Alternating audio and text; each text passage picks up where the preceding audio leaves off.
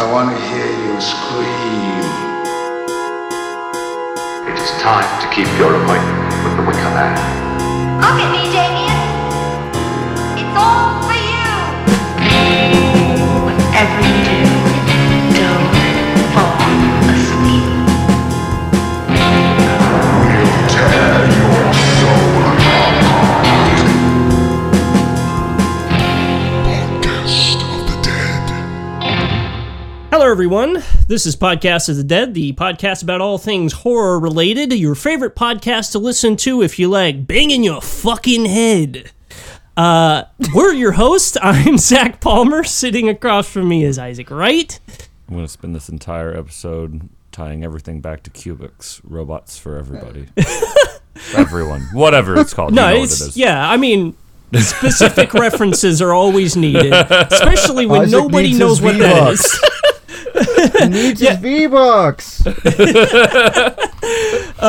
Joining us from the void, of course, is Chrissy Beadle and Stephen Rankin. Hello. Hey. Hello. So this is going to be a special episode. We all did a bunch of acid. I wish. We did a Would've bunch. been Yeah, rad. I wish I was on coke right now. It would be very fitting. Good. This is. Or that sweet leaf. Oh man, We are talking about it's going to be a long episode, Isaac. adorable. I was making a reference that you didn't get. No, I didn't. That's the opening track to Master name 3 Black Sabbath songs. Female. The one typo did. Those are the best ones. Oh, and the one typo nicked. Yeah. You mean like all 5 of them? Yeah. Man, Every typo negative song.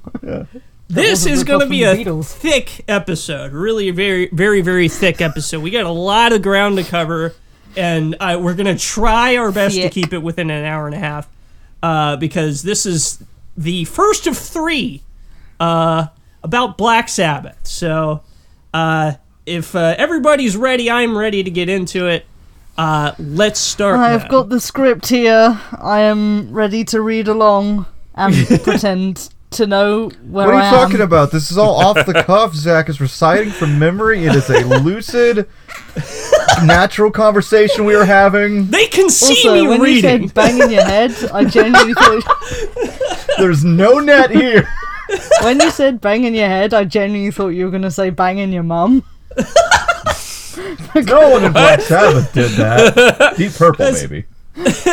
Richie Blackmore. Richie Blackmore banged his mom. You heard it here first on Podcast of the Dead. In Minecraft. Now I'm just lost. Now I am just absolutely lost. I'm Zach, Smoke- you should get into it. Smoke on the water. smoke on the water is about incest. I got that. But Smoke on the water of his mom's Dick in my bathtub. mother. You just sound like Glenn. did you just say porking my mother? Is that what we're gonna change it to? That's what it is now. Okay, so today we're taking a gamble on something new. It's not that we've never done a show about bands or music, but this will be our first attempt at covering the complete history of one group in particular. This will be the first in a 3-part series on the history of Black Sabbath, the Lords of Darkness that essentially spawned heavy metal. Your This grandpa's story- favorite band. Grandpa's favorite band. This story is filled with occultists, the Church of Satan, and witches, as you would expect. But it's more often filled with the exploits of 4 burnout blokes from Birmingham who wanted nothing more than to live a life filled with good old sex, drugs, and rock and roll. So, And certainly drugs. certainly lots a of lot of drugs. drugs. You said drugs twice. I like drugs. So strangely enough, just because I don't know when I'll have a chance to put this in any other part of this, because we're about to start getting into actual heady stuff. My biggest recollection of Black Sabbath was having one of their compilation albums. Like, I forget which one it was. I think it was just called Sabbath, Bloody Sabbath, but it was like all the hits And so Sabbath Bloody Sabbath is actually one of their regular albums, but yeah. Well, I think I don't know what I think they called it that or something. No, I don't know what they've it done was. that before, though. Yeah, exactly. Oh, okay, gotcha. Yeah, it was one of those. But anyway, and then One of those like record company things. That's not really Yeah, connected to the band. compilation It's like, that they just did slap, without fuck their it, put permission, it on yeah. there. one of the highlights of my youth was then taking that and syncing it to the movie The Lion King, and it was amazing. If you've ever seen The Lion King start with the title track Black Sabbath instead of Circle of Life, it's amazing. That actually sounds fantastic. Like it just It's has like how, it it's like hits how the different. Wall lines up with Alice in Wonderland. Yes, no, exactly. No, this random greatest hits album by Black Sabbath lines up with the Lion King. It's a real deep cut because that's what I had. Just like I synced up Punk and Drublick by NoFX to the Teenage Mutant Ninja Turtle movie. Yeah. Chrissy and Steven, what are your first experiences with Black Sabbath? You go first, Tony. God, I'd have been about like 13, maybe? No, probably younger. Yeah, because both my mum and my dad like Sabbath, and my stepdad like Sabbath. Well, there's just a lot of people that like Sabbath in my household. It was inevitable. Yeah. I just heard Sabbath. It was like, cool. This dude is cool. I think I first maybe heard Fairies Wear Boots. I really don't remember. It was ages, so many years ago. So much booze has been consumed. Not many brain cells left. Yeah. You can just say Just like Sabbath. You can just say you're British. It's fine. Yeah, but then I did see them in 2012 on their the one of the two shows they said they were gonna do, and then we rushed, we drove forever to see fucking Sabbath, and then they announced like a fucking 2 tours after that. And it was like, oh, I thought this was gonna be special, guys. Yeah, as farewell Yeah. tours go, yes. That's how they Yeah. go. Well, I don't know, like, I was just like, like, without knowing it, because, I'm disabled, I'm not really, ingratiated to the typical social scenes, like, my radar has to be a little, it's just different by design. I don't mean that, like, pretentious way, I just mean, like, like, quite the opposite. Right, exactly. Yeah. Like, quite the opposite. It's like, I don't know what the fuck's going on. Especially, like, in grade school. So it's like, without knowing it, I was kind of like a dad rock metal dude in junior high and high school. Still kind of am. Like, I'm wearing a fucking Type O shirt. But, I was into, like, Kiss and Judas Priest and Metallica and such by the time I was like, oh, all these bands, even Kiss, are like, Black Sabbath's cool. Okay, I will check out Black Sabbath. And it's like, yeah, this is cool. Like, I think I got the greatest hits from Walmart or something. I think my stepmom got it for me, and she was very trepidatious about it, which is really funny to me. Right, yeah. It's my brother, you listen to this too. Just don't smoke pot. I'm like, okay. That's honestly like- that's like a story of our generation of like how we got into Oh, yeah. it's such like Oh it's so, yeah, like, definitely. yeah, it's so like a separation of how people got into it. Of like, I didn't even hear it from another band. I just bought the album at Walmart. Yeah. Pretty much. Yeah. Well, I mean, that's capitalist realism for you. Like, Yeah. we're kind of like in a post-linear time period where there is no past or present or future. It's just all kind of there at your fingertips. So, you can listen to you can get your BTS burger with extra Korean boy sauce and jam out to Paranoid. Yeah, it's all on the table. And you just measure time by which economic collapse you're currently living through. Is this the second housing collapse or the third? Oh boy, I thought this during the hunt for WMDs. Yeah. Oh God. Sick, Did bro. get the greatest hits during the war in Iraq. Come to think of it.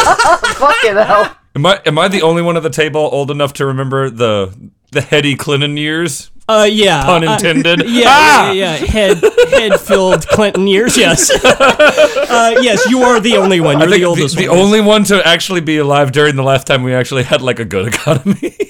Good. Well, good on the surface level, and then The it all surface just, level and then, good. We didn't have a we didn't have a death or dead. We weren't in horrible Yeah, debt. but then all the popsicle sticks that were holding everything up just kind of like Yeah, just started yeah. getting soggy and collapsed. What's the economy? Realized, oh wait, this is an unstable economy. Forgot, totally forgot. Yeah. Anyway, Bosnia was a trip. Was there perhaps a band from Birmingham whose bassist wrote about a lot of this stuff? we'll get I into can that. actually see how I'm looking at you for one. So, this story all starts with the master of riffs himself, Tony Iommi.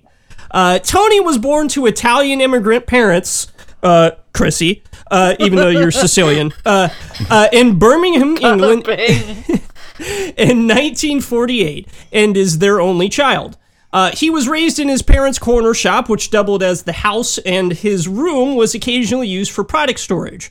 At a young age, Tony witnessed the death of his grandfather, who was sick in bed at the time, an event which affected him deeply as a child. He says this in the book. He commented on his grandfather's death rattle, a choking, gurgling sort of sound. He said he has since seen 2 or 3 people die and says it's always the same sound. Always the Hey, same Zach. sound. You know. Go on. Can you make the sound for us? Oh, God. Give us an interpretation of the sound. Probably like.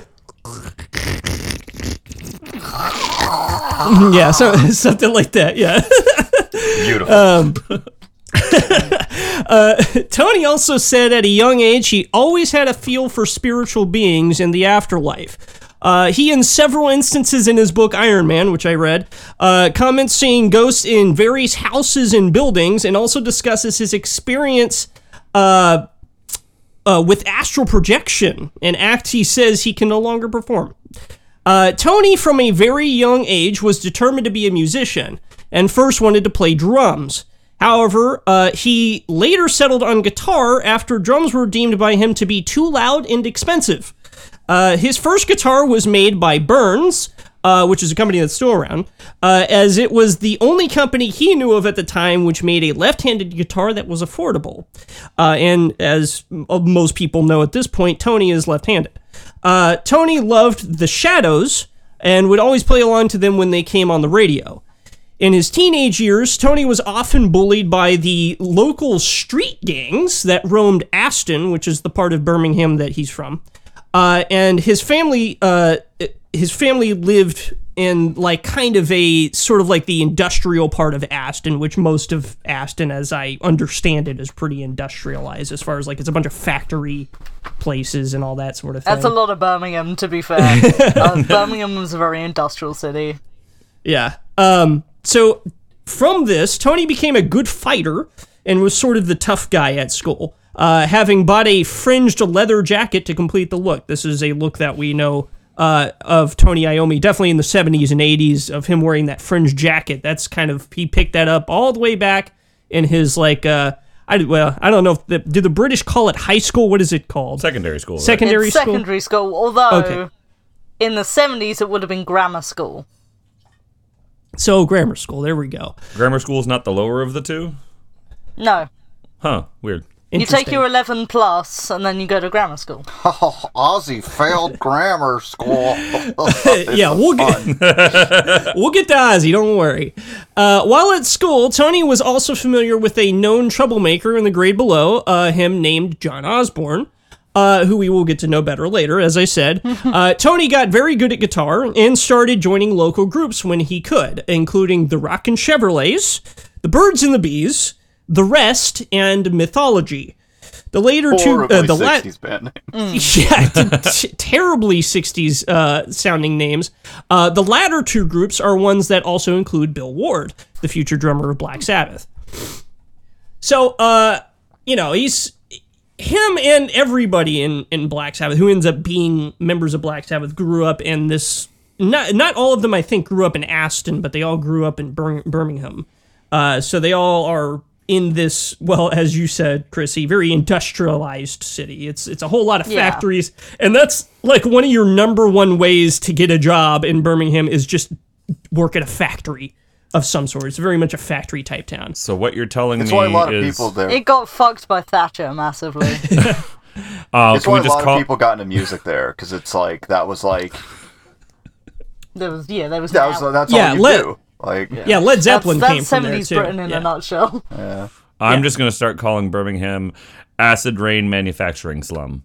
Yeah, That would be accurate. I've got a would great be- story about Iomi. So it's amazing. So my favorite Hobbit, Nicholas, which is my stepdad, has a mate who was in a band with somebody who went on to form a band called Nectar, and his mate, and obviously all these people went on tour in Germany with a band called Earth, which was one of Iomi's bands at the time, and they came back. They got off the ferry at Dover, was checking through all their gear, and fucking Iomi and his band had nicked a load of their speakers. They just nicked a bunch of their gear, which and apparently this bloke is still kind of mad about it to this day. I'll break his fingers. Wait a minute. That makes sense, and we'll actually get into it. But Earth was one of Black Sabbath's earlier names, so that's actually proto Black Sabbath. So he got his shit nicked by Black Sabbath. Yeah. Yeah. And Nectar were a huge band too, so that's kind of funny. Okay. Like Nectar became quite big. They were a bit proggier though. That's why Nick likes them. Yeah, Of course. there's definitely a lot of prog around this era too, like early 70s. One of the early bands that Black Sabbath toured with was Yes, of course. Why? Oh. My favorite, yeah. I think there is a Yes cover band called No, which I mean, why wouldn't we it go be? see them? That seems like the obvious. Yes, if there wasn't, I'd be disappointed. I still love Mark Mendoza from Twisted Sister talk about, one time we opened for Yes, and I don't know, should be more embarrassed, quite frankly. See, my choice for a Yes cover band name would be something like Indubitably. Indeed. JoJo ending, no. Sure, mate, why not? part 3. Well, when Tony auditioned for the Birds and the Bees, one of the bands that I mentioned he was in, and got the gig, he decided to quit his job and become a full-time musician. At this time, Tony worked at a sheet metal factory. On his last day at the job, he decided that he was going to clock out for lunch and just never clock back in. You know, the old Mood. the old lunch fucking leave. mood. No. That'll be me. It was actually it was actually his mother that convinced him to do the full day's work so he could just do it the right way, quote unquote. British. Unfortunately, one of his coworkers did not show up that day, and Tony was placed in their position to work a machine he was unfamiliar with. The machine was used to bend sheet metal with a big guillotine-type press. Like the Mangler. Right, exactly like the Mangler. Please listen to our episode on the Mangler. He accidentally caught the tips of his middle and ring fingers of his right hand in the machine and pulled them off in surprise. They grafted skin from his arm on the ends and put follicles from his beard in to try and get it to grow nails again. Okay. So he said in the book, he said if you draw a line from the top of your index finger over across your middle and ring finger, all of that's gone above the line. That's how he described it in the book. And like I said, I'm going to put up a picture of his hand now so you can see what it looks like. As you can see from this picture, this is what his hand looks like now. Tony was devastated by this accident, of course, because it happened to his right hand. He's left-handed. He frets with his right hand. He couldn't play guitar anymore. The times he tried soon after the accident were either too painful or just didn't feel right to fret correctly. He became very depressed in this period. It was then that the factory foreman where the accident happened bought him a vinyl of Django Reinhardt, a jazz guitarist from the big band era that played with two fingers after his ring and pinky finger were damaged in a fire. Django was a very good player even after his accident, so after hearing this, Tony decided to keep going forward with guitar. He had prosthetic fingertips made, which were actually an entire prosthetic arm, because the company that made it said it was easier to make the arm than the fingertips, and used leather from his jacket to help with the grip. He now takes several replacement tips with him on tour. This new disability also forced him to use thinner strings because they stayed on the fake tips better. Since no company at the time made thinner strings than what he was using, fake tips. he initially used fake tips, not fake tits. Since no company made thinner strings Later in his career. Since no company at the time made thinner strings than what he was using, he initially used banjo strings. From this point on, Tony started playing again, basically having to reteach himself. He was in the 2 bands with Bill Ward, previously mentioned, The Rest and Mythology. The second group, Mythology, made headlines when they were caught with 2 suitcases of dope that their dealer had left with them. Nice. This broke up the group almost immediately because this was a huge crime back in the day. Is dope heroin or is dope marijuana? Dope is marijuana. Okay. He said dope. That's why I said dope. Okay. Just making sure I know which dope we're referring Yes, to. dope is the term Yeah. he used. Yes. Heroin didn't get that like dope phraseology till like later on. Okay. Right. Yeah. However, in a music shop window, Tony saw an ad that read, "Ozzy Zig needs gig. Experienced frontman, owns own PA system." Tony and Bill went to the address on the ad, and when the door opened, Ozzy Osbourne was standing there. Tony almost immediately said, "Oh no, not this guy. I know him. He ain't no singer."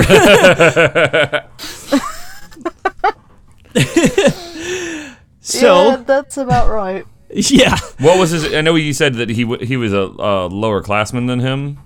He was a year below him. Yes, Ozzy was. Did they go into anything about like what his personality was when he was in school? Like We'll why get to was it. he immediately We'll like get to fuck it. this guy? Yes, we'll get to it. Funny you ask, Isaac. So, if Tony's story was a lesson in determination, Ozzy's is one in being a low-life hooligan. John Michael Osborne, known as Ozzy, was the 4th of 6 children born to Lillian and John Thomas Osborne.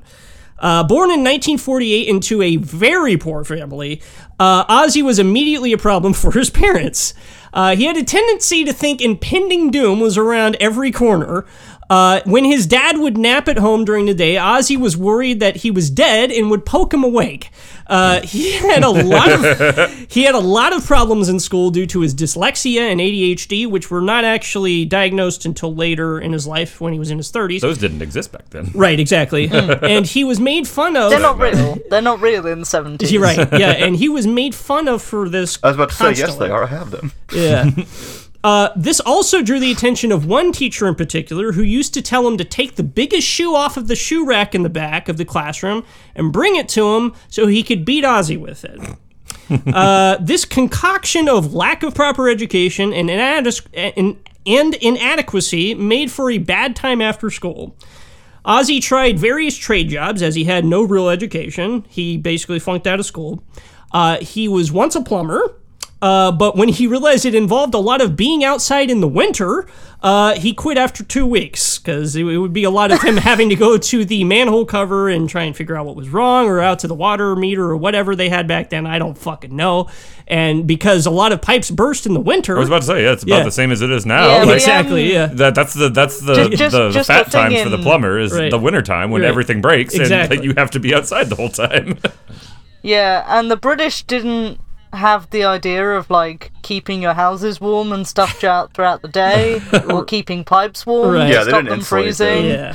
Yeah. Yeah, and also just Wait, 70s Britain, Did- where the climate was normal, we had a lot of snow. A lot of snow. y'all don't wrap your pipes, or they just didn't at that time? They just didn't realize. They didn't at that time. Oh. They do now, We- but like you have to remember the infrastructure is just left over. Yeah. Yeah. True. Like- yeah. We're just left over, like, infrastructure from that time is just whatever they rebuilt after the war. Yeah. Right, exactly. You're working with what was left of the Victorian era, and then what was at post-war time. Right. So, Yeah. so after being a plumber, he then got an apprenticeship through his mom as a car horn tuner. That's rad. I want that job. That sounds like a fake job. But the terrible noise I've caused got a job at the Keebler Alps factory. the terrible noise caused by this job made his ears ring every day that he came home. When he tried to spark a conversation with his coworker who had been there almost 30 years, he had to scream for him to be able to hear. Because when he talked loudly, he said, "Stop whispering." He realized that... Earplugs also didn't exist. Right, exactly. He realized Neither that... did Elf and Safety. He realized that staying here would only lead to him being unhappy and deaf, so he left. This is around the time he got really into the Beatles. He loved the Beatles. Oh, dear. He absolutely loved the no. Beatles, believe it or not. Okay. He said the Beatles were what really inspired him to become a musician. So that's whether I agree with that or not, that is his story. So no outright Beatles hate, but you just like that. It's very typical. Listening to the Fab the same Four, that happened. really made me want to do music. The John, the Ringo, all this stuff that just really struck a chord in me, and then that made me want. And then I put small animals on the stage, and then I traced them around, and then the people were playing the drums, and It's honestly not a half bad Ozzy impression. Like it's honestly pretty good. All right. I did feel like I was offending Chrissy, and I'm not sorry, but like. No. I was gonna say, Chrissy can confirm that Ozzy's accent and just like implacable, just vowels. That's not all drugs. Yeah, That is partially Birmingham. yeah. That's partially It's pretty just how they regional, talk. actually. Yeah. He then started working at a slaughterhouse. A job he actually really enjoyed because he was good at it. But after being pranked too many times by a coworker, he beat him up with a pole used to hang fat and was fired. Ozzy beat him up with a pole. So in reality, Ozzy, if he'd gone the other way, could have just become a Sawyer. Yeah, it's funny. This is like. He said that everybody who eats meat should at least go to a slaughterhouse once just to know like what it's like. He said his first job was being a vomit remover for the stomachs, and then he was a cow killer, where he would basically shoot the cow in the head with the air bolt gun, thing, yeah. and then he would hang them up, and then they'd cut the throat and all that sort of stuff. You know, that's the meat industry, an abattoir, as they would call them in England, by the way.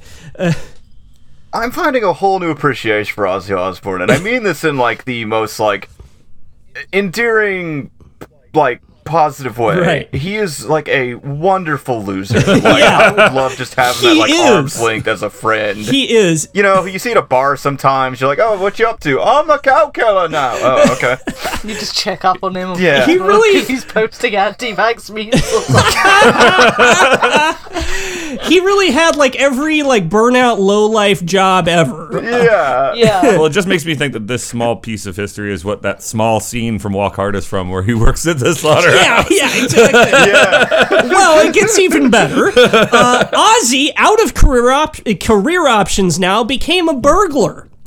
Ozzy stole, Ozzy stole TVs and various items from homes, but was stupid as hell and wore fingerless gloves so that he left fingerprints behind at his crime scenes. They look so cool though. Yeah.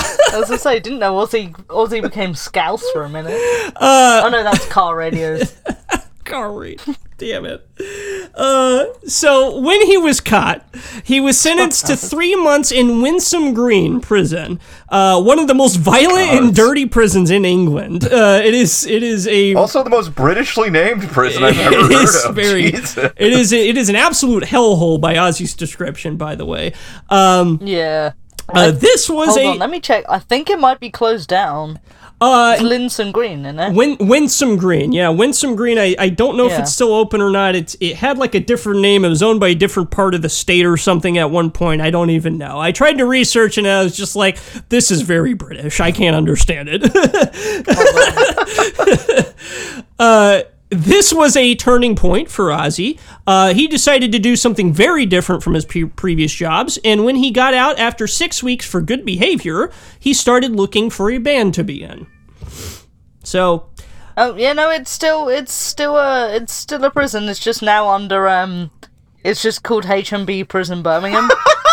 Fucking neoliberal hellhole. Yeah, it's just HM Prison Birmingham now. It's the Emoji Movie jail. Just fuck me. Well, you said Winsome Green. I just thought that was going to be like a game show where you like won. That's what I thought it would be, or at least would be a good one now. Like I don't know. Money. Go to jail, win some green. That's good. That's real good. Also, I'll address this now. Eagle-eyed viewers will notice I did spill beer on myself a moment ago. I saw Whatever. that. I saw Whatever. that. Fuck you. I will definitely put that as footage in the video and zoom in on it. I know.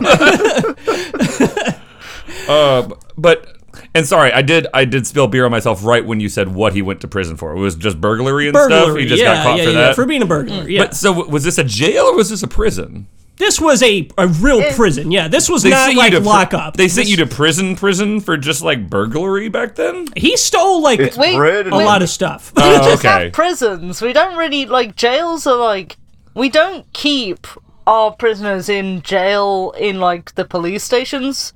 Like, we'll just send them straight to prison. What? They don't go to jail or such. You don't just have like a holding until Like, until you make bail and then you leave? They'll be held, and then they move to prison. But we also have we also have what we call open prisons, which are like nice. I say nice prisons. That's where my dad went. Dickhead. But like you go to like open prisons, which are like easy access, like nice Minimum prisons security. in that sense. It's not doesn't feel like prison. Gotcha. Right. I don't know why. He probably didn't go to that one, because I think that was late. That was a later implementation. that was. He would have just gone to prison. It's funny. Yeah. I actually, Unless you're going. when I was trying to research Winsome Green, I actually looked it up. This is it's like a medieval prison. Like it was from that time period. No, like, Well, that's rad. Okay. no, again, it's just what they had left over. Right, from- exactly. Yeah. It's a lot of The war, leftover like- infrastructure in England, as if nobody knew that. It is a lot Like, of like America's brutality is very contrived. Britain's is very just like nonchalant. Like, Terrible, yeah. yeah, it's just like this is what we have. yeah, exactly. Why change it? Yeah, I mean, that's what Well, she is. the funny thing is, when I looked up a picture of Winsome Green, and then, I don't know if it still looks like this, but the one picture I saw of like one of the gates, it looked like a castle. It looked like it had like the turrets. A lot of our prisons do that. Yeah. A lot of our prisons look like that, especially our older prisons. Yeah. That is a very European So thing. does that one- Like, remember the Bastille in France? Right, exactly. Like, Yeah, very- exactly. And then there's Like- also that American one in that movie, The Last Castle, with Tony Soprano. Am I the only one that watched that? No, I think you're the only one. And by Tony Soprano, you mean James Gandolfini? No, Is that- Tony Soprano. Oh, okay. Yes, James Gandolfini. He was the warden, and things happened. It was called The Last Castle. I'm sure that was a movie. It had turrets on the side like a castle. cool. Hey, Minotaur here.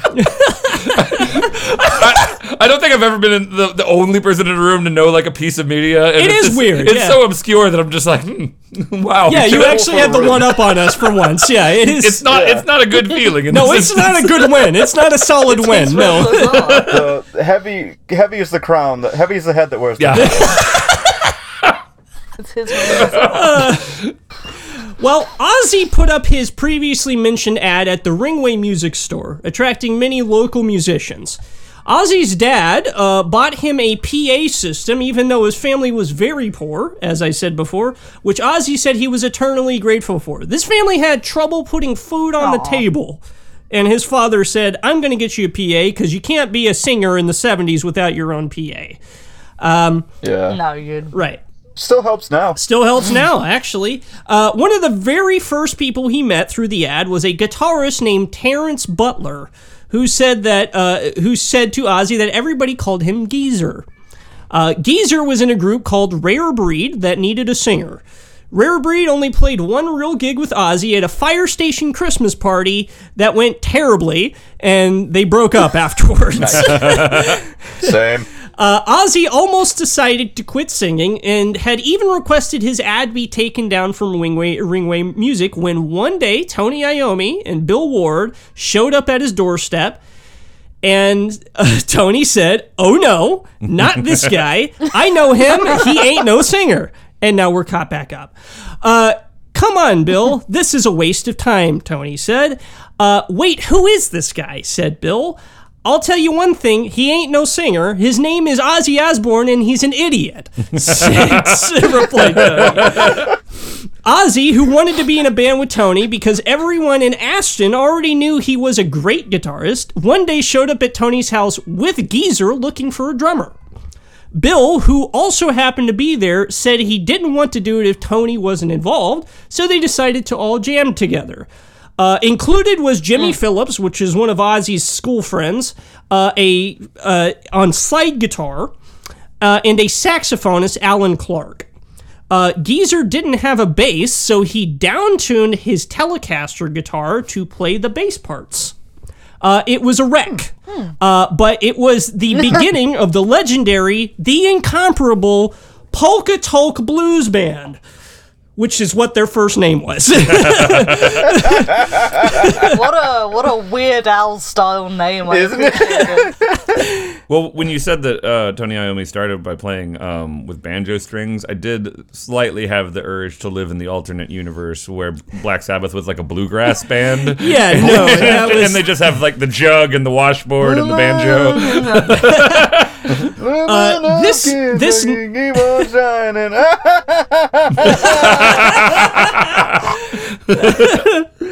This name, by the way, was proposed while Ozzy was on the shitter. He saw Sounds about right. he saw talcum powder, which I guess there was a brand of talcum powder back in the day that was black with white polka dots called Polka Tulk or Polka Talc, I'm not sure. And apparently his mom used this, so that's where they got the name. And since nobody had a better idea, they stuck with it. They played a few gigs with this name and lineup until Tony decided that Jimmy Phillips and Alan Clark weren't working out. Rather than hurt anybody's feelings by asking them to leave, the band fake broke up, and then a few days later, Very British. and then a few days later reformed into Tony Iommi, Ozzy Osbourne, Bill Ward, and Geezer Butler. This new and improved lineup played a few more gigs, getting better at playing with each other until Bill Ward came up with a new name, Earth. As Earth, they played a lot of blues music, which wasn't very popular at the time. Soul was the big thing in the clubs then. And so they devised a scheme to get popular. Whenever a big band came into town, they would load up the van and wait outside the venue, just in case the band dropped. This worked exactly once. When Jethro Tull dropped because Jethro Tull dropped because their bus broke down, they went up to the promoter of the show, who was desperate, told them they had all of their gear and were ready to play, and he said, "You're on in 15 minutes." Jesus. Earth played in front of 1,000 unhappy people until the crowd started to come around. Halfway through the set, when the crowd was finally getting into it, Ian Anderson, the lead singer and flute player for Jethro Tull, showed up and was nodding his head along, clearly enjoying it. Pretty rad. And potentially some of that equipment was nicked. Potentially. Now, Well, I like they didn't necessarily do the blue. either that Earth would soon be joined by Wind and Fire and would become one of the most influential Pan-African disco groups.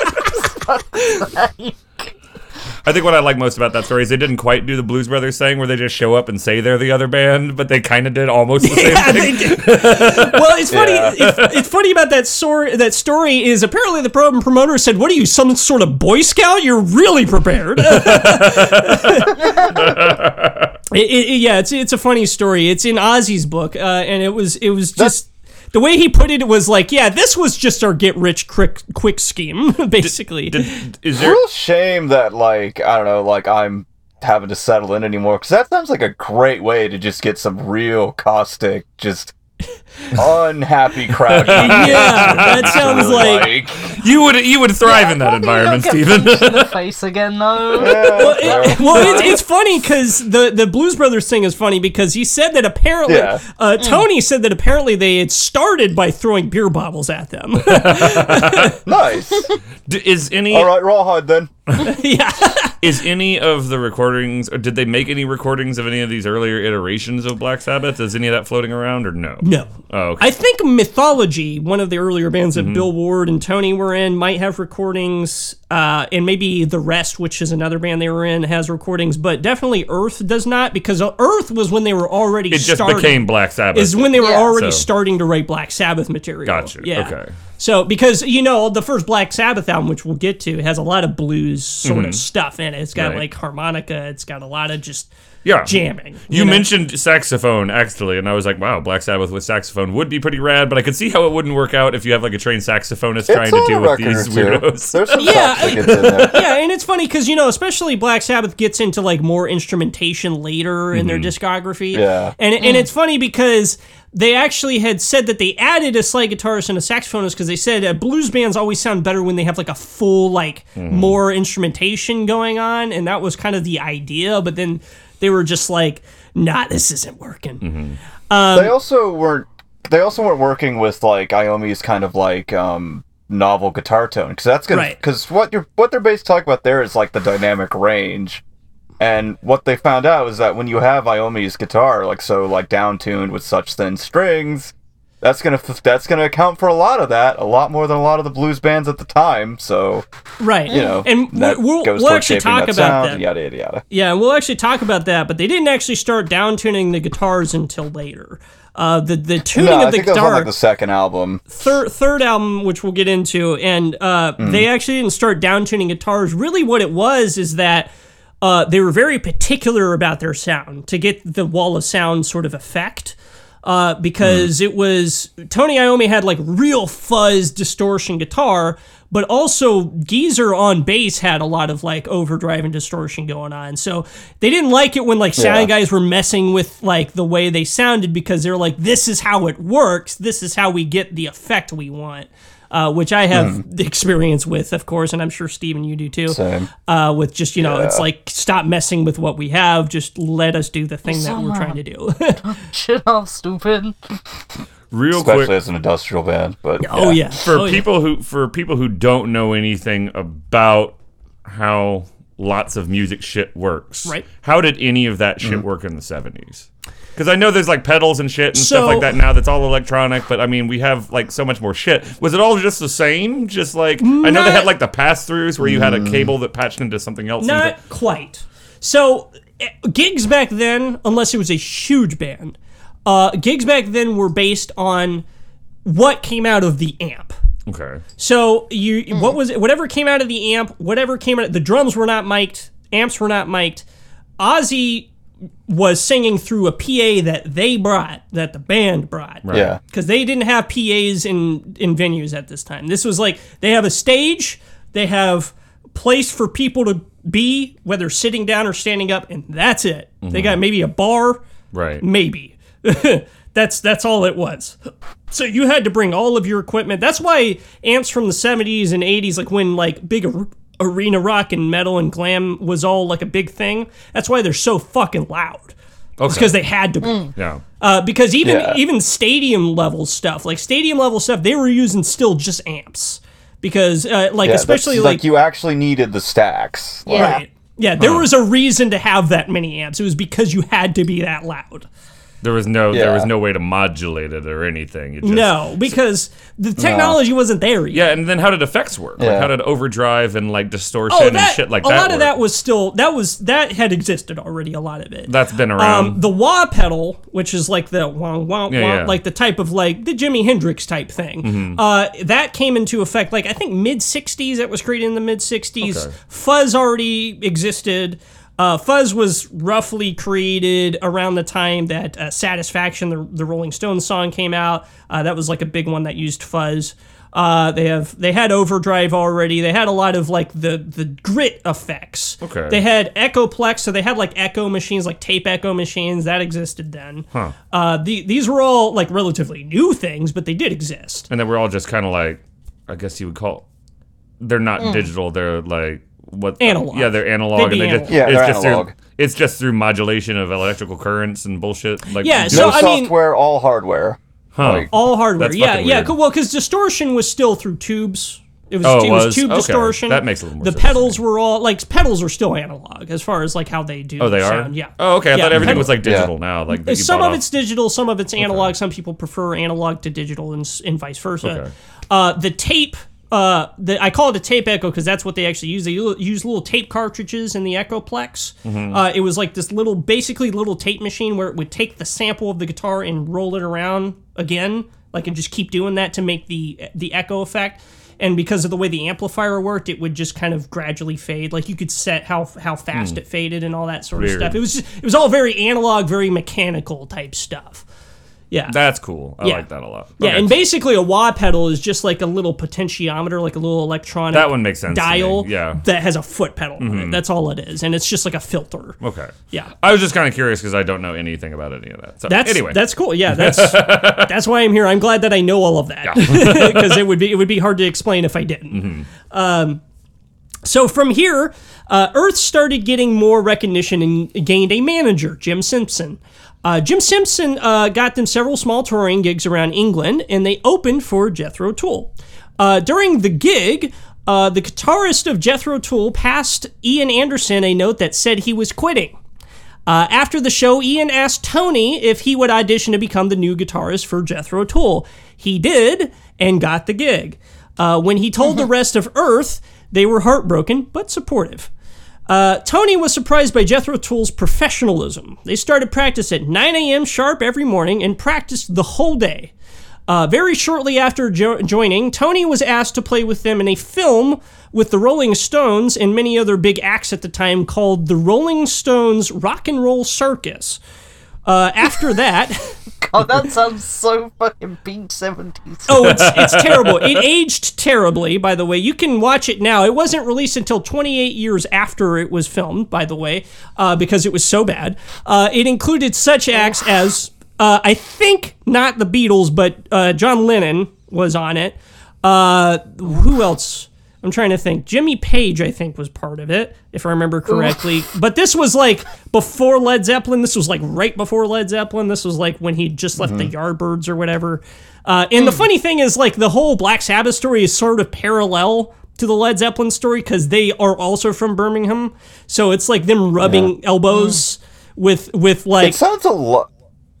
That movie sounds a lot like was it Strawberry Fields Forever, that Beatles one that had like the Bee Gees and Yes. Earth, Wind, and Fire? I think so, yeah. And like it was, like it sounds very similar to that, where it's just like, just a very like half-baked kind of like, here's a musical film with That is exactly- Beatles household. That's Please do not exactly what mention it is, The Beatles yes. in my presence. Yeah. Did it have like a porno plot to go along with it? Like, no, it didn't have any kind of thin plot like stringing everything along that was really really stupid.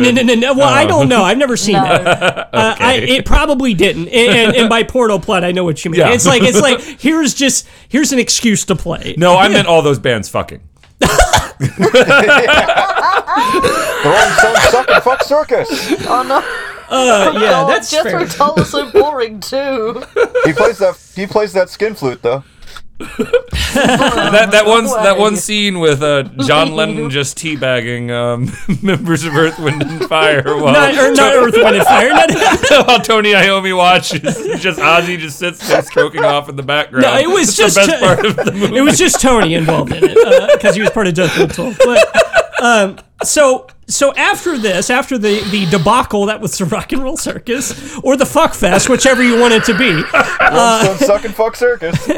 After that, Tony decided he would rather be in a band that he was really a part of rather than something that was established already that he just joined by happenstance. He came back to Earth and said that if they were really going to do this thing, they needed to put the work in, and took what he learned from Jethro Tull into rehearsal. He also quit Jethro Tull, obviously. You also said came back to Earth like as if he had Oh, been no. on Mars. He came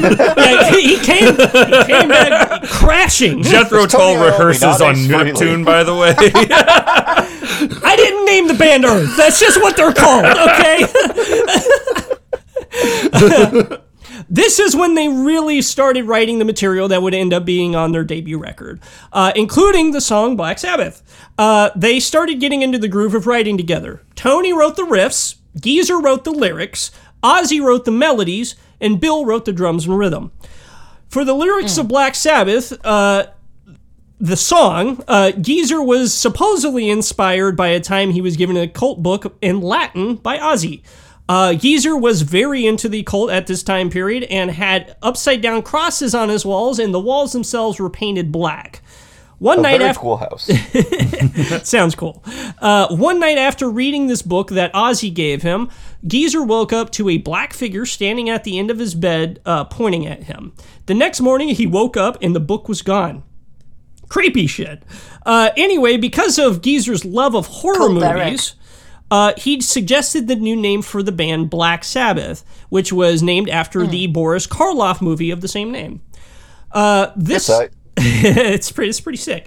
Geezer's a great dude, by the way. He's very interesting. Yeah, he's fucking cool. He's incredibly well read. He's very smart. He's the one who comes up with all the lyrics because he can write a lot better than Ozzy can. He's the Neil Peart of the group. Yeah, he's like yeah. if Neil Peart went outside. Exactly. Yeah. I have to address this. Is that how you say his last name? Peart? It's not Pert? A lot of people in It's America Peart. say Peart, but I think it's Peart. Yeah. Oh, okay. Yeah. Peart, yeah. I've been remember, lied French, to. Canadian. Yeah, It's French Canadian. Oh, okay. Yeah. So after so let's see. Hold on. Sorry, where was I? The reason why they changed to Black Sabbath, by the way, was not necessarily because they had chosen that name and they thought it was better. It was because they got mistaken for a different band of the same name and got booked by a very unhappy promoter who thought they were the other band Earth was like a top 40s type. Oh, band. I thought you meant another band named Black Sabbath, and I got No, confused. I was like, who else had that name? another band named Earth. Okay. Yes, yeah. So they decided to change their name to Black Sabbath. They were then booked to play a spiritual African disco show, and it was just further. Yeah. After playing a few gigs in Europe and in London, in front of some record execs, they were signed to the Fontana label, which is a subsidiary of Philips, and at the time Fontana wasn't even ready. It was called Vertigo, or they put them on Vertigo. Anyway, it's just stupid, weird label shit. But it was released on Fontana. Like Philips, like the CDI?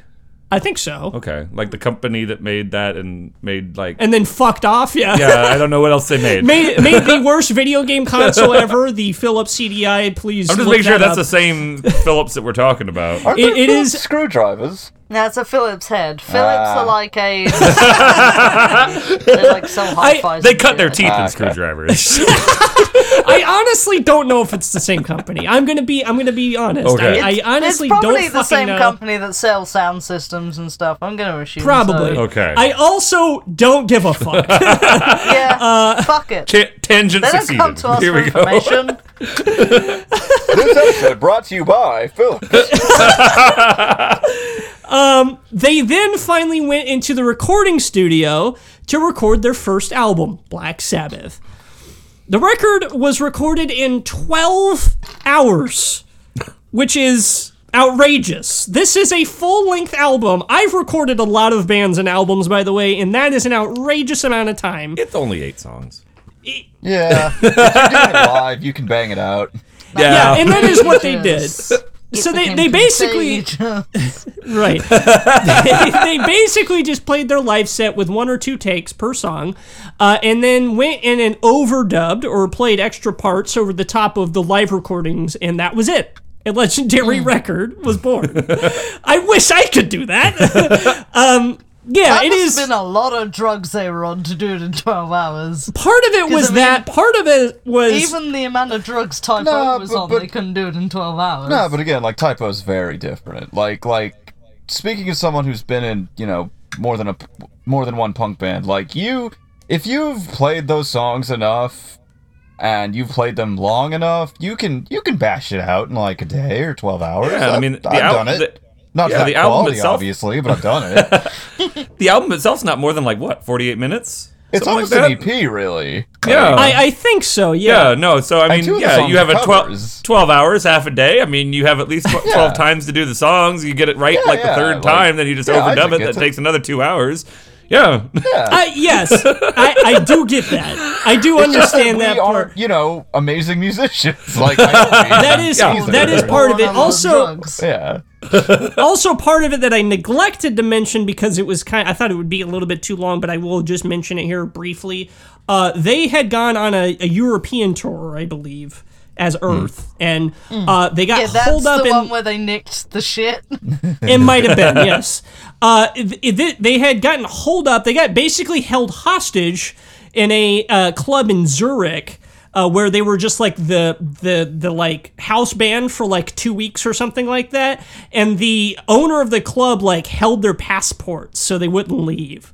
So basically, they would just go out. They had to play 5 shows a week and then 7 on the weekends. So basically, they were just playing shows constantly during that time period. How do you do 7 shows on the weekend? Oh, you just play a lot. You just play the whole day, basically. That doesn't even make sense, though. That's not that. They were like 45-minute shows, I think. But who's going to 7 of these shows? I don't know. Some asshole. Basically, one asshole, one basically guy. they just looked at this experience as like an opportunity to practice and write, and they would do this thing where they would have like Tony either do a solo or Bill and do a solo, and the other guys would just go off and take a nap or something. And then the owners caught on to that and said, "Don't do that. We're paying you to play, not this bullshit." So, yeah. So They basically had a Vegas residency, but in Zurich, and just at a random yeah, club if they in were Zurich. like if they were held hostage, yeah, It was a basically it was. residency under duress, yeah. Yeah, exactly. which would make a lot of those Vegas residencies a lot more interesting, honestly. Like just like prodding like Bruno Mars out there, like just Yeah. like, oh, man, you gotta keep going, mate. I don't want to. It reminds me of an old Patton Oswalt bit where he's talking about what if your performers at like a show were like circus animals and you just went out and you whipped them and they just screamed their set at you for like Just angry, like Just sounds like a Lennon show. not anymore. I've settled down. For you, I'm engaged now. I can't do that. Wife would be So- upset. So Black Sabbath was released on Friday the 13th, February of 1970, and was an instant success. The album went all the way to number 8 in the UK and number 23 in the US. The money rolled in instantly. Money was falling from the sky, as Ozzy put it, but not exactly to the band members directly. Because in these years, the band never got direct royalty checks. Accountants handled everything. So if the band members wanted to buy something, for instance, the band would call up the accountants and simply ask them for the item, and it would arrive or be purchased and given to them. Cars, houses, guitars, and most definitely drugs started to pour in. It was a strange system. Jim Simpson, their manager, seeing how big the band was already getting, was having trouble managing Black Sabbath because he was already managing a few other bands, and when Black Sabbath unexpectedly hit it big, he was overwhelmed. So a new manager was found and chosen, Patrick Meehan, who would be instrumental in booking Black Sabbath's first U.S. tour. But before they even went to the U.S., they already went to the studio again to record their second album in the same year, 5 months after their first album was released. Mood. They literally Very remote. they wasted no time in the studio. They only spent 3 days recording this time, 3 times as long, which is an outrageously short amount of time to record one of the most influential records of all time, Paranoid. Yep. The album was originally supposed to be titled War Pigs after the song of the same name, but when the song Paranoid was written in 10 minutes as album filler and turned out to be single worthy, the label asked the album be renamed to be easier to market. So then they named it Paranoid. That makes sense. Yep. I mean, I like both songs, but I mean, yeah, I get it. Interestingly enough, Was it? Yeah, I get it. War Pigs was originally supposed to be named Walpurgis, which is actually like what Walpurgis Nacht is like Satan Christmas. That's the best way to put it. Yeah, it's like a German pagan festival. Oh, Right. But then Geezer changed the lyrics to be about Vietnam. because he was, he always had his finger on the pulse of Right. that sort of thing, which, like we said, very smart guy, always writing lyrics. But that's also why the first line is still, generals gathered in their masses, just like witches at black masses, because they already sort of had that in mind when they wrote it. And then he's like, oh, I'm going to make this into like an allegory. Yeah. So he kind of made it into like that sort the of thing. warmongers are all Satan and things like Right, that. which is why because they had already come up with the album cover, which is why the album cover is a bunch of guys with swords menacing the camera, because it was originally supposed to be called War Pigs, and that was the cover for War Pigs. I just marvel at the fact that music doesn't really work like this anymore. That like they were a success after one album, and it's like, do you know how much, like, just looking at the popular musicians of today, they have to do so much work because it's not their album sales anymore. It's like their personality, it's their life, it's all this other shit that goes into it to market their ability to get streaming views or whatever you want to call it, streaming listens on streaming sites. And like you don't sell albums. That and anymore, if you aren't like connected in any way, like if you aren't, it's pretty much feudalism anymore, where it's like if you aren't born in someone who has like connections to the music industry, or you're not like friends with anyone, like you're just effectively just like completely locked out. Right. Because ever since the 1970s, like every industry, every bit of our economic system globally is about risk assessment. Right. And no more is it more locked down than things like, the music industry, which is basically controlled by purely accountants at this point. Exactly. I mean, there's a funny Peep Show joke, actually, where the characters Jeremy and Superhands Oh, yeah. go to a studio because they've got a mate whose sister is, like, works there. And she's like, yeah, they fully passed on you, but I'm gonna book you for my private thing. But yeah. Yeah. A powerful sense of dread. I don't know. It's just weird to me that this, you know what I mean, like one album and then boom, money starts rolling in. Whereas today, like, and I'm not even talking about like small people who can't break into the industry at all. I'm just talking about like, even some of the biggest recording artists today, like they have to do just so much work to get any amount of money. And I don't even think they're really like money rich. They're more like successful based on their name alone. Sometimes, and then like the money it's comes social from like capital. the money comes from endorsements. And Exactly, the money comes exactly what Steven said. It's all social capital. Yeah. That's what it is now, and like obviously social media plays a huge part into and it. that just sucks. Yeah. I mean, it does suck. I mean, Yeah. It is a reified nightmare. to give Calabrese their credit, Davey fucking works his ass off promoting their shit. Yeah, but they got Insta- in before the, they got in like before, like, because in the 90s and like the early aughts, you could still kind of do that. Well, they've got their own label. They produce from Yeah, that. but again, they Sometimes got that's in how on you that gotta social do it. clout while you could still do that. Really, Yeah, and if but it's a Davey's really kept up that social clout thing to make sure that they can eat. absolutely, It's and like, fuck. if you want to hear a little bit more about Calabrese, we have a little bit about them on our Horror Punk 101 episode, by the way. Definitely check that out. My boy. So after the success of Black Sabbath and it being big in America, they headed to America for the first time. But not before they received a video of a parade in San Francisco held in their honor. The parade was headed by the high priest of the Church of Satan, Anton LaVey. And this would be their first of many encounters with Satanists, pagans, and occultists. While playing a show in Memphis, a man in a black cloak came on stage heading towards Tony Iommi with a dagger. One of the roadies hit the guy over the head with a metal bar and knocked him out. This is in the book. The man's left hand was... It just sounds like the most peak Sabbath I know, story. right? It is the most Black Sabbath thing I've ever heard. All I can see in my brain is roadie, open alligator, Satanist priest. The man who got knocked out, the man's left hand was slid open, and they later found an upside down cross drawn in blood on Tony's dressing room door. Jesus Fucking Christ. hell. And That's the only band you could really go, yeah. Yeah, they're there's just- more of. No, yeah, that'll happen. That sounds like them. Unless you're talking about like Mayhem or something. Yeah, but exactly. we don't Black, talk about the it. black metal Scandinavian scene in general is just It's like not real. Yeah, they just murder each other. Less They just, said, the better. they just love to murder each other. they murder each other Make and them they real. take fragments. Yes, What are fragments? Yeah. like brain fragments and Oh skull yeah, fragments. I forgot about that story now. Yeah. Okay. Remembrance achieved. Memories recovered. Yeah. Real like Breath of the Wild shit happening. Yeah, exactly. So later, while playing the Whiskey A Go Go in L.A., they ran into some members of the Manson family.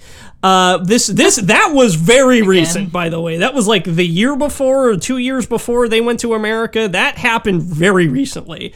And the Yeah. Ozzy described them as somewhere else people, like not of this planet. He said that he got huge heebie-jeebies from them. Yeah, I was about to say the same Fucking thing. Ozzy. Coming from Ozzy, that's saying a lot. Yeah, the fact that Ozzy was Let's wigged say, out let's by go these for guys fucking is Ozzy. really saying something. Yeah.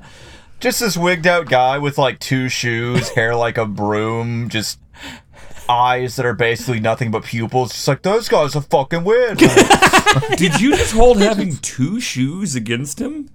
No, on his hands. Oh, Separate. Yeah, I got confused. Yeah. I was like, Well, is he supposed to only have one? What's going the on? typical, by the way, the typical outfit for Ozzy was pajama shirt and a like faucet, like a bathroom faucet around his neck. That was just typical, like Oh, the that's way he rad. looked. Okay, Yeah, I like that. Yeah, that was nothing else. That's just the long pajama shirt and that. Isaac's like, yeah, no, that's a mood. That's formal attire. I don't know what you're That's talking Sunday about. best right there. To be honest, though, that would probably be considered like fucking art school fashion. It is. It is. Yeah? It's very Bauhaus. Yes, it is.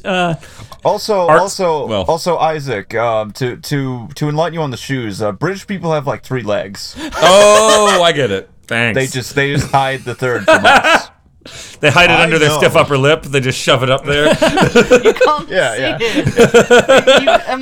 Americans cannot perceive it. Christy only has 2 because they're Sicilian. Yeah, I don't count.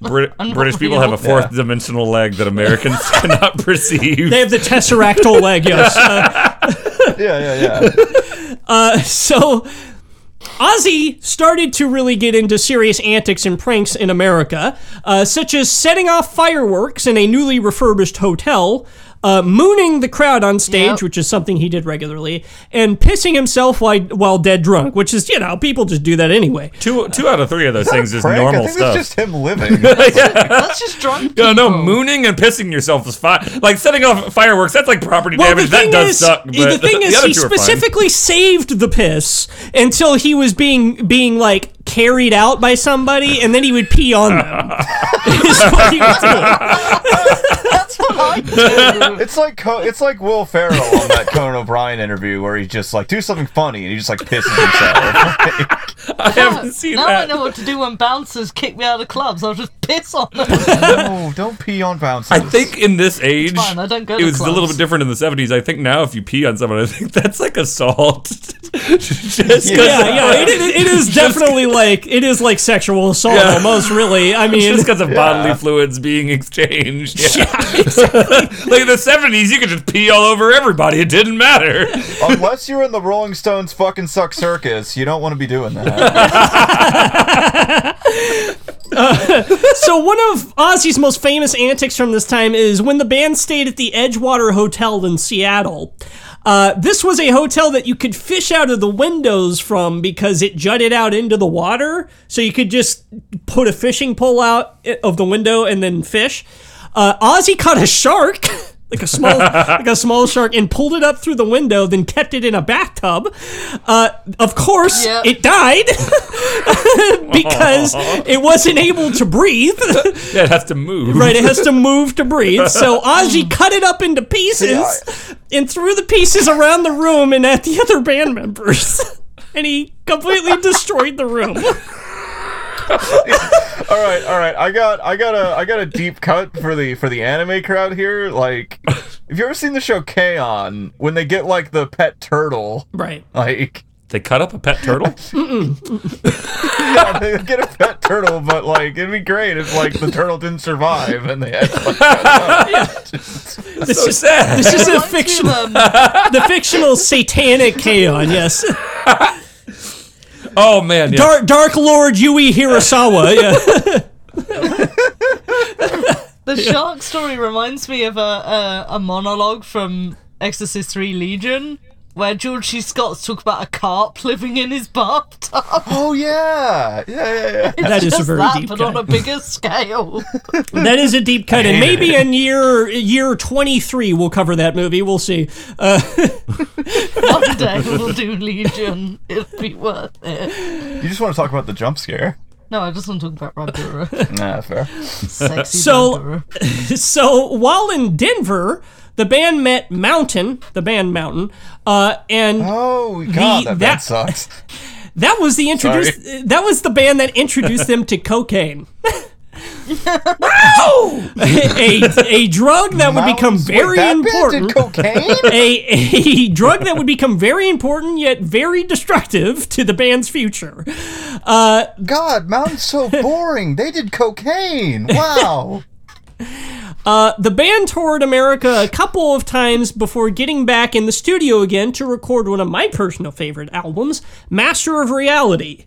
Not only does Master of Reality have more experimentation and orchestration than their previous two albums, but it's also the first time that Tony Iommi started playing songs in a lower tuning, C-sharp standard, to help relieve the pain from playing so much. With this, he inadvertently created a new aspect of heavy metal, downtuning. Master of Reality was their longest recording session yet at 2 weeks to lay down. Oh my god. The band only had 3 Calm records. down, lads. The band only had 3 records under their belt in 1971 when Master of Reality was released, but they had already spawned a new genre of music and became millionaires seemingly overnight. They still had a mountain more to climb in front of them, but even in And a 1971, mountain more to snort. even in 1971, the cracks, however small, began to show. What goes And the up, crack showed. what goes up must come down. And the next episode, the decline will be covered in full. There's still a long way to go until we reach this finish, trust me. And that's Oh boy. episode 1. Nobody did downtuning before Black Sabbath did? That wasn't like a thing? They didn't downtune in the way Not like that Tony Iommi did on an electric guitar. Let's put it Yeah. that way. Not for the reasons that he Yeah. did and not for the sound that they made. Now, definitely people like composers in this, like before this, like classical romanticist composers downtuned violins to get like alternate tunings in violin. Oh, okay. 7-string guitars were actually a Russian invention. Like I guess like for classical music for lower bass like note playing like in a classical style. So 7-string guitars existed which have a lower bottom string than the lowest string on a 6-string guitar. So they did have extended range guitars there. They did have alternate tunings for guitars, but Tony is the first one to do it for rock music. for rock music on an electric guitar use. Okay. And he did this You have to specifically. remember too with like classical strings, like there's just so many of them that like these days with like classical composers, because most of them do it by MIDI, which is an electronic program software. Like you don't even really specify what strings you're using. It's just like string 1, string 2, string 3. Right. Yeah. Yeah. So and a lo- like, because when you get to the electric guitar or the like personal guitar, that's a much more bottlenecked singular sort of interface, for lack of a better word. It's because when you're talking about like classical stuff, it's like obviously it's orchestration. There's probably going to be at least 2 of you. Haha, nerd. It's novel because you're dealing with like a relatively newly popular sort of instrument, so Yeah. like Just hearing about its origins, I guess, is cool because just like growing up, learning guitar and learning about music, it's just like so many bands that I was listening to were like down-tuned to some degree and stuff. Like, and I never really understood why because I'm not really that good a musician. People but don't realize how important Tony Iommi is to creating like modern metal guitar. Like he is the guy who did it. He is the guy who he's like the He's the one, like, guitar god, quote-unquote, that I have, like, time for. Right. Like, 'cause Tony is amazing. Tony's Like, very Not good. Lifeson? No. Oh, I'm sorry, Tony- that's like, your think bag. that's rude. Not to get too technical about it, but Master Reality, even within itself, created new metal subgenres. Like, he was creating new It metal. created a He lot. created stoner metal, stoner rock. He created groove metal. Like, if you listen to the intro Yeah. riff to enter Into the Void, that is a groove metal riff. Okay. It is all just like he's creating new subgenres and branching metal as he goes. He is creating the tree of metal that we have now just by Now chance. we should point out that, like, you know, as with anything, like, history isn't just made by one person. There are other people doing similar things to what Iommi is doing, but Black Sabbath are the ones who are popularizing Right. them and doing them in such a way that is, like, immediately palatable and notable. Right. They did it most visibly, while other people were probably Yeah, doing something yeah, similar. yeah. Well, Did it the yeah. most. think about Paranoid, because Paranoid is basically a proto-punk song. It is, yeah. That's why I And like it. it's like, you know, along with like the Buzzcocks and that sort of thing. Like, it's a very much like a proto-punk song, and it was created out of necessity. It was like, it Yes. has to be short and it has to be fast Yeah. because we have this much time on a record and we need Yeah, we something can only there. fit so much. Yeah. And we only have so much time left to write and record this. Like I so- said, it's all sort of incidental. A lot of this thing is all incidental. Yeah. Like I said, the Iommi's mom convincing him to finish his day out at the factory, that's incidental. Ozzy just the thing about the thing I didn't Ozzy existing. Ozzy just existing, but the thing I didn't talk about the ad at the music store is that before Tony and Bill showed up at his door for the ad, he actually had asked them like 4 months ago to take down the ad, and they hadn't. You mentioned that. You mentioned you wanted the ad taken down. Yeah, but I didn't say how long of a period, and the guy just ignored him taking it down. So if that guy had taken that ad down, we might not have had it. Huh. It's all like, it's a whole bunch of incidental shit. It's just, it's wild. It's shit. It's crazy shit like that. And like, if Tony hadn't played with Jethro Tull, he wouldn't have like thought maybe we should be more professional, or like how this works. Like, he got an inside glimpse to the music industry at that time, and that was like the perfect thing that they needed at the time. It's all of it is just like, it's all serendipitous, you know. See, masterful heavy metal devotee and Grammy award-winning metal artist Jethro Tull. We have him to thank, really. Yeah, Ian Anderson, yes. Yeah. Every time you say Ian Anderson, I just think of that Hot Fuzz thing. It's Aaron A. Aronson, should we just call Aaron A. Aronson then? First name in the phone book? Every time you say his name, that's all I think of, so thank you for that. So that was all that we have. This was, like I said, the longest script I've ever written.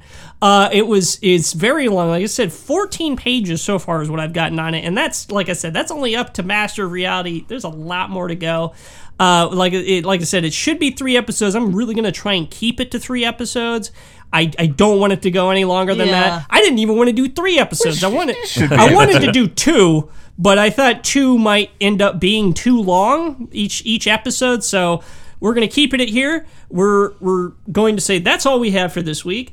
Make sure to follow us on the social media. Of course, I have now on the last episode we did, I put a little banner at the bottom for our social media and stuff. But just in case, Twitter at PC of the Dead. Patreon is patreon.com/PC of the Dead, and then we have our Instagram, our Facebook, and all that sort of stuff. My Roblox account is 20,000 geese in one bag, so you can hit me up on Roblox, and we can you buy a pizza for me, because that's all I do is just pizza. Okay, good to know. You know. Thank you all for listening and watching. We love you. Goodbye.